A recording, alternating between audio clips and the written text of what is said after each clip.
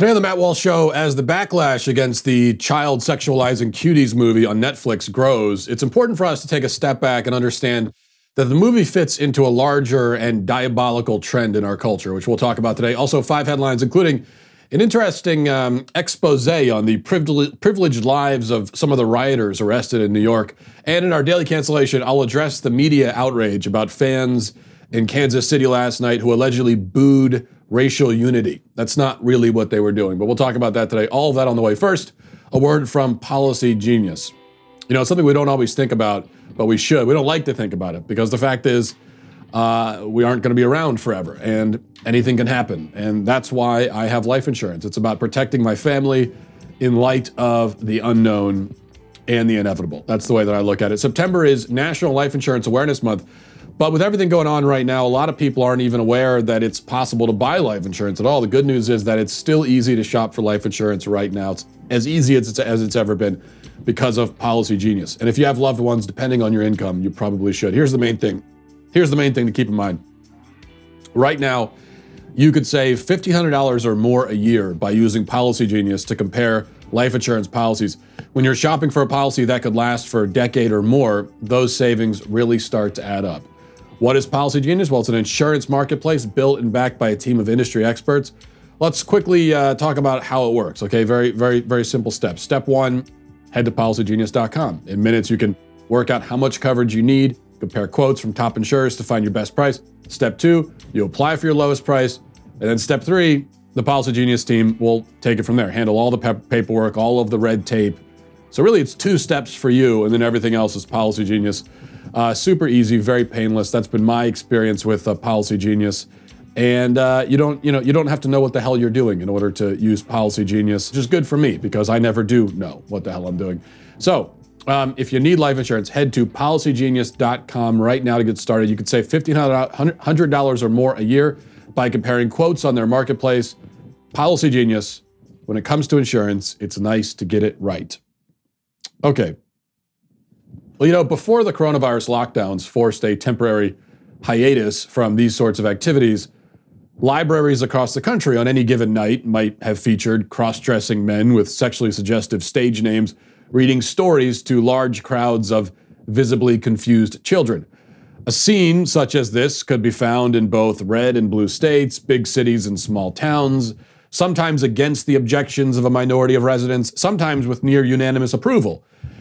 If the drag queen story hour was held in a more radically liberal area, it may have come with a warm-up act like a striptease by the drag queen, or there may have been an opportunity for the children to lay on top of the drag queen and wrestle with him. These are both documented occurrences at drag queen story hours.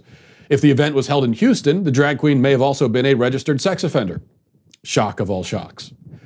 Now, these sorts of spectacles are so common these days that they become old news. Some people still protest, thankfully, but Drag Queen Story Hour is officially a thing in our culture, and it's here to stay. Of course, nobody's ever been able to sufficiently explain why it needs to be a thing. Why exactly do we need cross-dressing burlesque performers at the library? Why can't the librarian come and read like a Dr. Seuss book to the kids, as had been the custom for decades before we decided that the job would be better done by men dressed like satanic sexualized nuns? If we are given any coherent answer at all to this question, it'll be some pablum about tolerance, acceptance, and so forth. But the real answer, the one they won't say out loud, is that the left has found public libraries to be yet another useful staging ground for the sexual indoctrination of children. There are many such staging grounds. Public schools have proven, of course, to be especially fertile soil for this. Comprehensive sex education in schools all over the country and in Europe goes far beyond teaching the scientific facts of human sexuality. Children are told not just what sex is, but given advice on how and when and in what way to engage in it. A sex ed curriculum recently unveiled in California, for example, gives students tips on how to perform oral sex, bondage. The World Health Organization has issued its own guidance on approaching sex ed, recommending that children as young as four, be given information about, and I quote, enjoyment and pleasure when touching one's own body.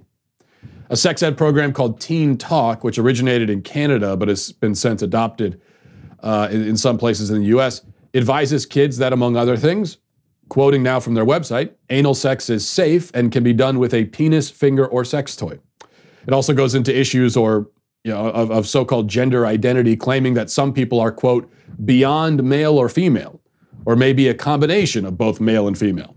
Speaking of which, the radical gender ideology being pushed on our kids through media, Hollywood, government, in schools, etc., represents perhaps the most insidious and damaging form of childhood sexualization. We are now told that children, before they're old enough to enter kindergarten, are mentally and emotionally competent enough to choose their own gender. By 9 or 10, if not earlier, we're told that they can meaningfully consent to taking hormone pills that will radically alter their body's normal processes. In some cases, minors are allowed to consent to permanent surgical mutilation, breast removal, and other abominations. This clearly has the effect of sexualizing children, as it normalizes the idea that kids are emotionally and psychologically capable of giving consent. As I have argued many times, the whole entire basis for our laws against sexual contact between adults and children is that children cannot consent to such contact. And thus, if the contact is made, it is always equal to assault, no matter what the child says about it. As the left pushes for gender changes among children, they also undermine the fundamental basis for age of consent laws. And there is no reason to think that they don't know what they're doing when they do that. Now, we could go on for many more examples of the sexualization of children and the normalization of pedophilia in our culture. We could talk about 11-year-old drag queens performing at gay clubs. We could talk about the fact that children on average are exposed to hardcore pornography at the age of 10 or 11, if not younger. And that sites like Pornhub explicitly market to minors and make millions of dollars doing so. We could talk simply about the music and movies and shows and everything else that are produced on a mainstream level and marketed to young audiences that are hypersexual. This is all part of the same effort. And this is all the context into which the Netflix movie Cuties fits. We discussed it yesterday. I'm not going to get into the graphic details again about the movie. I'm sure you've heard it all by now. You've heard more than you probably want to hear. But the point I want to emphasize today is that we shouldn't be shocked that the movie exists and that it's being defended so desperately. Speaking of desperate defenses, here's perhaps the most absurd one that I've yet seen. This is from Aja Romano, Vox film critic, so you know it's going to be good. Aja says, incidentally, I'm a critic who highly recommends Netflix's Cuties. It's a wonderful, poignant, challenging, and nuanced coming-of-age tale, smartly crafted by a wonderful director. The controversy surrounding it seems to be propaganda fueled by QAnon types and anti-Semites. I also feel like you couldn't have picked a better film to frame such a controversy around. I'm frankly delighted by a bunch of bigots settling in with pitchforks to flame the pedophile movie and discovering this lovely, subtle story about girls battling fraught gender roles. Yes, objecting to a film that shows scantily clad 11-year-old Muslims simulating sex acts is anti-Semitism? Yes, it appears that Aja reached into the grab bag of isms and pulled one out randomly, which you can't blame her, I suppose. There's no coherent way to make an argument that people who don't approve of movies about twerking children are bigots. So that leaves you only with incoherent arguments like this one. Or you could simply admit that the movie is highly inappropriate and offensive, because that is self-evidently the case. But Aja can't do that. Many in the media can't do that. Netflix could do it. Netflix issued another statement yesterday, yet again defending the film. This is a statement from Netflix saying, quote, Cuties is a social commentary against the sexualization of young children. It's an award-winning film and powerful story about the pressure young girls face on social media and from society more generally growing up. And we'd encourage anyone who cares about these important issues to watch the movie. You know, that would be great if it were true. A commentary on the sexualization of young children would be very worthwhile and important. But Netflix can't explain why that commentary would include crotch shots of 11-year-olds. They can't explain why the commentary about the bad thing must actually exhibit the bad thing. The director of the film has never been able to explain that either. In fact, she did an interview with The Wrap at Sundance back in the early part of the year, way before there was this controversy. And in that interview, while explaining her motivation for making the movie, she never really says that the movie is a critique of childhood sexualization. The interviewer leads her there. The interviewer herself says that she thought the movie was critical of the hypersexualization of Western culture. But here's what the director had to say in her own words about why she made the movie. The question is, should we have the right to choose which women we can be in this world? In our culture, even today, me, I can say I'm not totally free, because I love to wear short dresses, and at the same time, sometimes when I go to the religious ceremony, I wear the veil as well. So just choose as a woman who do you want to be. Okay, so according to her, she was exploring a woman's struggle to be free and to make choices for herself. Though the characters in the film are not women, they are children. Nonetheless, the theme, as she explains it there, back when she was getting only accolades for the movie because only degenerate film critics had seen it, the theme, as she explained it, was kind of different than what we're being told now. And I think that gets much closer to the real motivation behind the making of the movie. And it gets to the heart of the motivation for the sexualization of children in general in our culture. For the left, the highest good is to enable people to make unfettered choices. Choices specifically in the realm of sexuality and gender. They aren't as much fans of choices in other areas of life, of course, but in the realm of sexuality and gender, people must be able to make choices without regard to any boundaries at all. Even biological and scientific boundaries must be discarded. Moral boundaries must be discarded. Certainly religious boundaries must be torn down. That's what the movie seems to really be about. That's what the sexualization of children in our culture is largely about.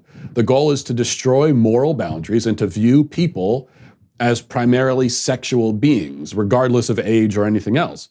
The point always and ultimately is about the denial of objective truth and objective morality and the establishment of a society where everything is relative.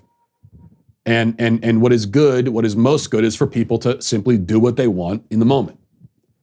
And this Netflix movie is just one more salvo in that war, but it's a war that is ongoing and has been going on for a long time and will continue even after this controversy fades.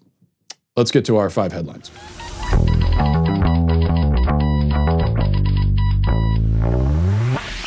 You know, when you get on the internet, you leave yourself wide open to the bad guys who are out there. Not to be paranoid, but there are a lot of bad guys out there on the internet who want to steal your information. How much do you think your personal information is worth to cyber criminals? Well, researchers have compiled an overview of the average price of stolen personal data for sale on the dark web. And while online banking logins cost an average of $35, the range of documents and account details needed to commit identity theft cost, over $1,200. So that's a lot of money they stand to make by stealing your information and selling it on the dark web. And then it becomes even more fraught when you consider kids on the internet and all the ways that they are vulnerable and exposed.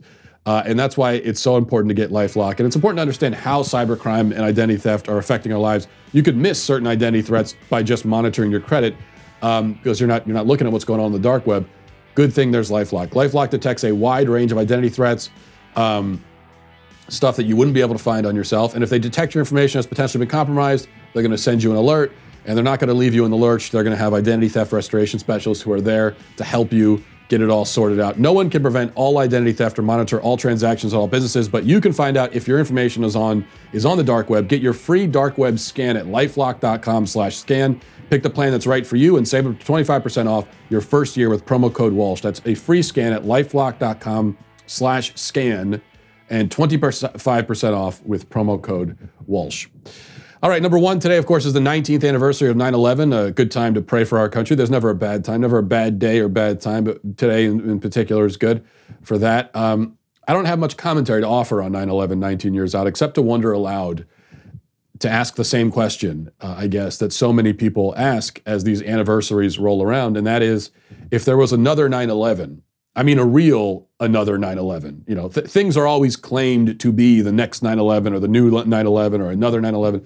But I'm talking about something that really matches that in terms of the magnitude and something that weighs on the national consciousness in the same way. to the same extent. If that happened again, when it happens again, would we be capable as a nation of unifying even briefly in the face of it? As everyone always, those of us who lived through it.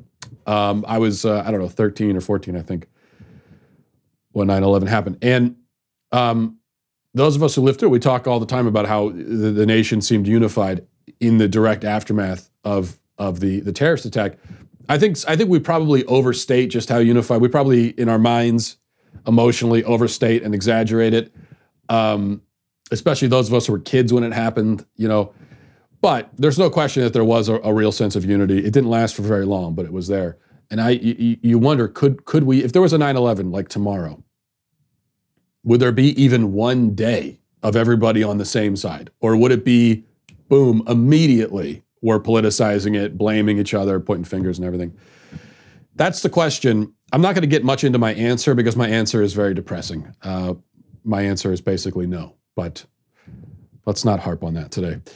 Let's move on. Number 2, Biden spokesman TJ Ducklo, who perhaps more than anyone else in politics looks like his name, appeared on Fox yesterday and became very evasive and seemingly flummoxed over extremely basic questions about the candidate and his positions. Listen to this. Has Joe Biden ever used a teleprompter during local interviews or to answer Q&A with supporters? Brett, we are not going to engage. This is straight from the Trump campaign's but yeah, talking they're points. using it. And what it does, Brett, is it's trying to distract the American people. They're using it. They talk about it every day. Can you say yes or no? That's because they talk about it every day, Brett, because they don't have a coherent Well, you have strategy. an answer. Yes or no? Brett, they talk about it every day because they don't have a coherent argument for why Donald Trump deserves re-election, deserves 4 more years. We know that he lied to the American people. We know that he has not shown leadership during this crisis, and they are desperate to throw anything they can against the wall to try to distract from that fact. I understand, but you can't answer the question. Brett, I am not going to allow the Trump campaign to funnel their questions through Fox News and get me to respond to that. Well, TJ, we appreciate your time, and thank you for coming on. Thanks, Brett. I love the tone he takes when he's asked a very basic question. So it's like, TJ, is the sun hot? Now, Brett. Brett. Now, Brett. Brett. Now, Brett. Brett, that's a Republican talking point. No, I just want to know if the sun is hot. Brett. Now, hey, Brett. Come on, Brett. Brett, you got to stop with the gotcha questions.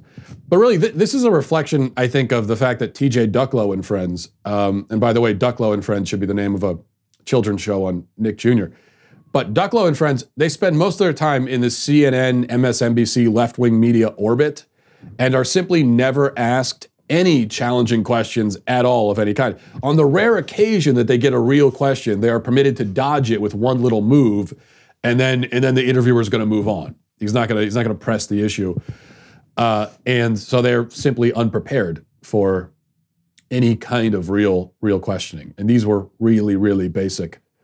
Good questions. A question like, okay, what would you have actually done differently? You can criticize Trump's response to the coronavirus. What would you have actually done that he didn't do? Doesn't want to answer that question. Number 3, speaking of MSNBC and people on there, Nancy Pelosi was on MSNBC yesterday, and here's how that went. We have these fires in California and in the West. 16 people have died in Washington, Oregon, and California, including a firefighter and a 1-year-old baby.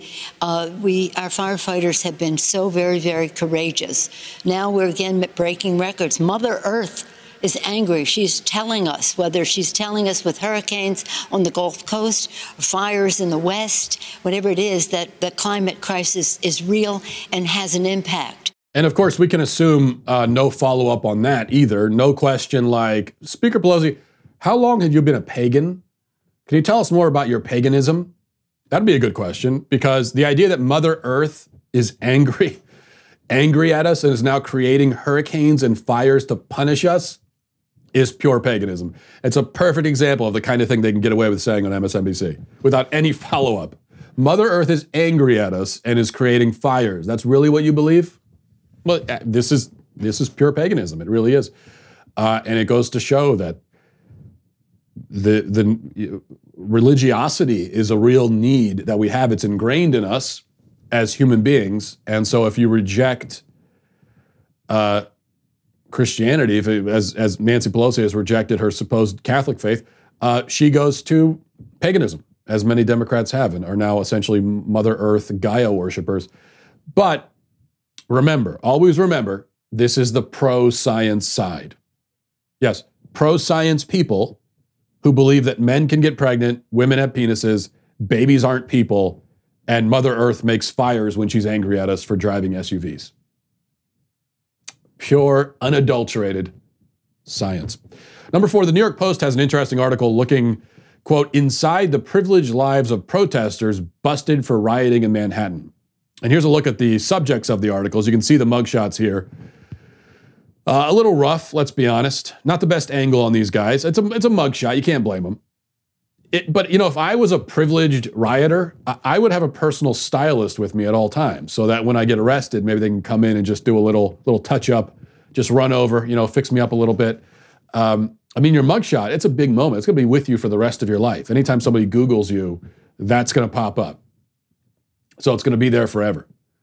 They should really give you a chance to comb your hair, I think. Put on some makeup, whether you're a girl or guy. No judgment here, no discrimination.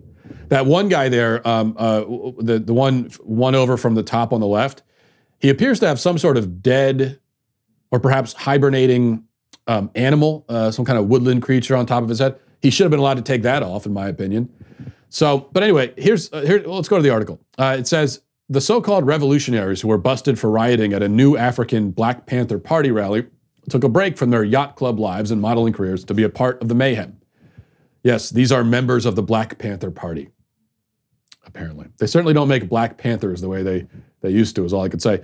The 7 comrades, including wealthy Upper State East Sider Clara Crabber, had the mugshots tweeted out by the NYPD early Wednesday, days after their arrests. They were cuffed during a protest organized by the Panthers and the Revolutionary Abolitionist Movement, groups condemning the death of Daniel Prude, who was killed while in custody of the Rochester Police Department in March. Aside from Crabber, the redhead daughter of an architect and child psychiatrist with a second home in Connecticut, 5 of the others arrested appear to also come from privileged backgrounds. Frank Furmeister.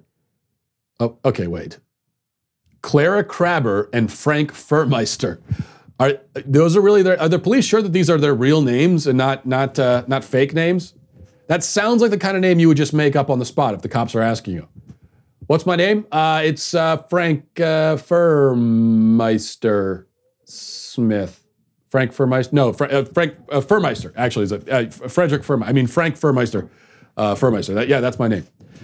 Anyway, it says that Frank Furmeister, charged with rioting and possession of a graffiti instrument, is a freelance art director who's designed ads for Joe Coffee and has also worked for Pepsi, Samsung, and the Glenlivet.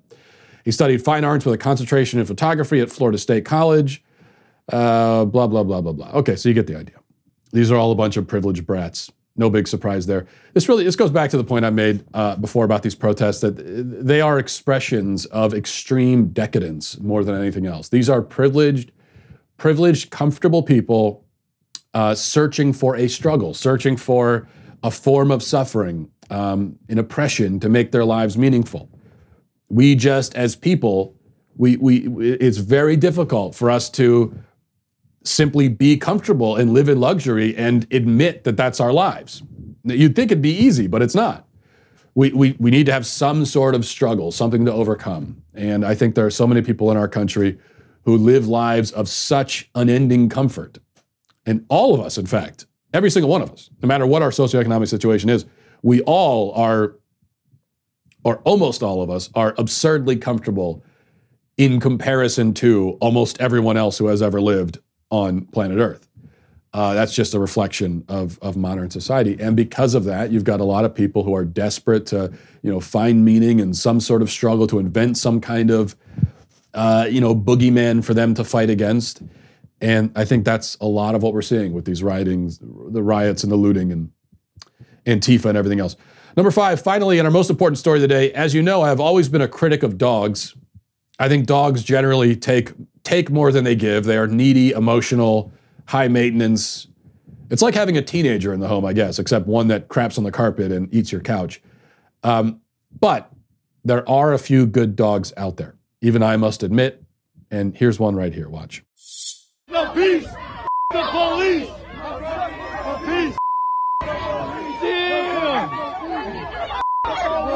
What's she do? The dog tried to attack her. The police! Oh, yeah.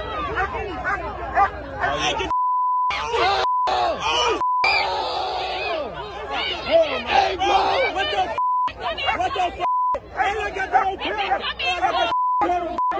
I mean, look on the bright side. At least he wasn't facing the other direction. That would have been. Things can always be worse, I guess, is what we learned from that. But that dog right there is a dog who makes himself useful. So many dogs are called good dogs, though they have not earned the title. That dog, though, that's a good dog. Good dog. Well done. Well done. Thank you for your service. Let's get to our daily cancellation. Today for our daily cancellation, I'll be canceling all the people freaking out over the Chiefs fans last night booing the players as they had their moment of unity. So backing up here for a moment, the NFL was back in action on Thursday night. Not a very interesting game. Chiefs won 34-20. Of course, the question was, what would happen before the game? You know, how far would the NFL go in the first game back to alienate the fan base even further? I thought at the very least they might randomly select a white fan from the stands and drag him onto the field to be ritualistically flogged as atonement for the myriad sins of whiteness. But shockingly, that didn't happen. There was none of that. There wasn't much of anything. The Texans didn't come out for the anthem at all, which, fine. I'd prefer that. I prefer that over the theatrics during the anthem. Just get it out of sight, as far as I'm concerned. The Chiefs all stood, but one player, so that wasn't too bad. But then right before the game started, they went out onto the field, locked arms, and had a moment of unity. And the fans didn't seem to like it very much. Listen.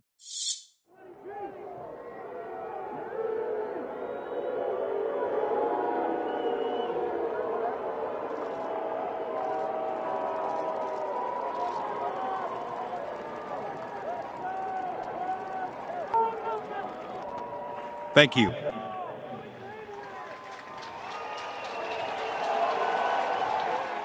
Now, the left and the people in sports media, but I repeat myself, I suppose, have been fainting quite performatively over this. They booed a moment of unity. Why, I never.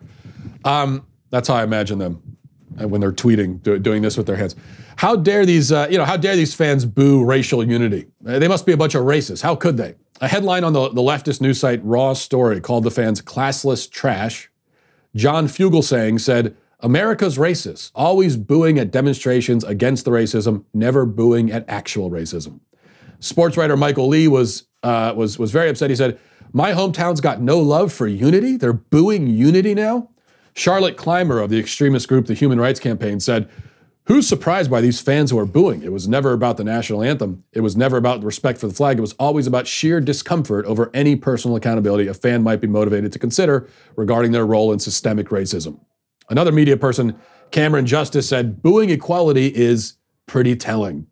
And on and on and on. Now, all of this, of course, misses the point on purpose. Despite the pretensions of the left, nobody is against unity or justice or equality. The left likes to pretend that it's waging a war against cartoon villains who are, in principle, actually opposed to, things like justice, as if we're saying, we're not big fans of justice. Just, it doesn't do much for us. We're sort of anti-justice. We're big fans of injustice, actually. We're injustice. That's more our speed. No, that's not a position that anybody holds. Even people who actually do favor injustice, like the people who defend rioters and looters as they burn down city blocks. Those are people who favor injustice, but they don't see themselves that way, and they would never be that explicit about it. In fact, they feel the need to claim that rioting and looting is justice, and to defend it on that basis. That's how humans work. It's called rationalizing. So, why were people booing? Well, the reason people booed the moment of unity is that we have come to understand what is really meant in our culture by unity. It's just like when someone starts talking about being anti-racist. I'd boo that too. Is that because I'm pro-racist? No. It's because when I hear someone talk about being anti-racist, I know that they don't really mean anti-racist. I know that anti-racism is a euphemism, and a lot of actual racism is promoted and justified under the guise of being anti-racist. So yes, I boo you when you say it because I know what you really mean, and you know what you really mean. So let's stop pretending we don't understand each other. This is the way the game is always played, though, with the left. They do the same thing with Black Lives Matter. If somebody opposes Black Lives Matter, they say, oh, you don't think Black Lives Matter, huh? No, I do think Black Lives Matter. Everybody thinks that. Nearly everyone in the country agrees on that point. Near unanimous agreement. But you keep saying it anyway. Why is that? Because behind that slogan is a whole bunch of other stuff that has nothing to do with black people at all. And all I need to do is check out the Black Lives Matter website, look at their professional beliefs, their agenda as they lay it out themselves to confirm that this has nothing to do with black people at all. And there are dozens of examples of this. Pro-choice. Oh, you don't believe in choice, do you? No, I do. I think freedom of choice is good. But I also think that killing innocent people is bad. And when you talk about choice, I know that's what you actually mean. And so that's why I boo your pro-choice slogans, because I know that they are really pro-murder. So going back to the racial unity bit, I believe in racial unity. I would love to have racial unity. I would love to have all kinds of unity in this country. But is that really what you want on the left? Is that what you mean when you talk about it? Do you mean that we will all be unified on an equal playing field and that we will live our lives and treat each other as human beings without segregation, without any need for anyone to apologize for their race or to profess feelings of guilt or to take a submissive or groveling stance, that the law will treat everyone the same and everybody's held to the same standard and so on? Is that what you mean? It isn't, is it? Well, then you don't really want racial unity. You want something else. And it's that something else that was booed and deserves to be booed. Now, personally, the players locking arms and standing there doesn't bother me any, doesn't offend me. If I was in the stands, I probably wouldn't have booed it. And I can, as far as the NFL players themselves go, I could very well believe that many of them, if not most of them, really had great intentions. And as far as they're concerned, they really were standing for unity. It was kind of an empty gesture, but whatever. Basically harmless. Yet, the fans in the stands and so many other people, they are jaded and cynical when it comes to these kinds of gestures and statements. And for highly justified reasons. Because they see how in our culture the left takes these concepts and ideas that by definition in reality are good. The left takes them, empties them out, turns them into euphemisms that stand for things that have nothing really to do with those words at all. And that's what the booing was about. And that's why if you're complaining about the booing, you're canceled. Okay, we'll leave it there. That's it for today. Hope you have a great weekend. Pray for our country. God bless America. Godspeed. If you enjoyed this episode, don't forget to subscribe. And if you want to help spread the word, please give us a 5-star review. Tell your friends to subscribe as well. We're available on Apple Podcasts, Spotify, wherever you listen to podcasts, we're there. Also, be sure to check out the other Daily Wire podcasts, including The Ben Shapiro Show, Michael Knowles Show, and The Andrew Klavan Show. Thanks for listening. The Matt Walsh Show is produced by Sean Hampton, executive producer Jeremy Boring. Our supervising producers are Mathis Glover and Robert Sterling. Our technical producer is Austin Stevens, edited by Danny D'Amico, and our audio is mixed by Robin Fenderson. The Matt Walsh Show is a Daily Wire production, copyright Daily Wire 2020. If you prefer facts over feelings, aren't offended by the brutal truth, and you can still laugh at the insanity filling our national news cycle, well, tune in to The Ben Shapiro Show. We'll get a whole lot of that and much more. See you there.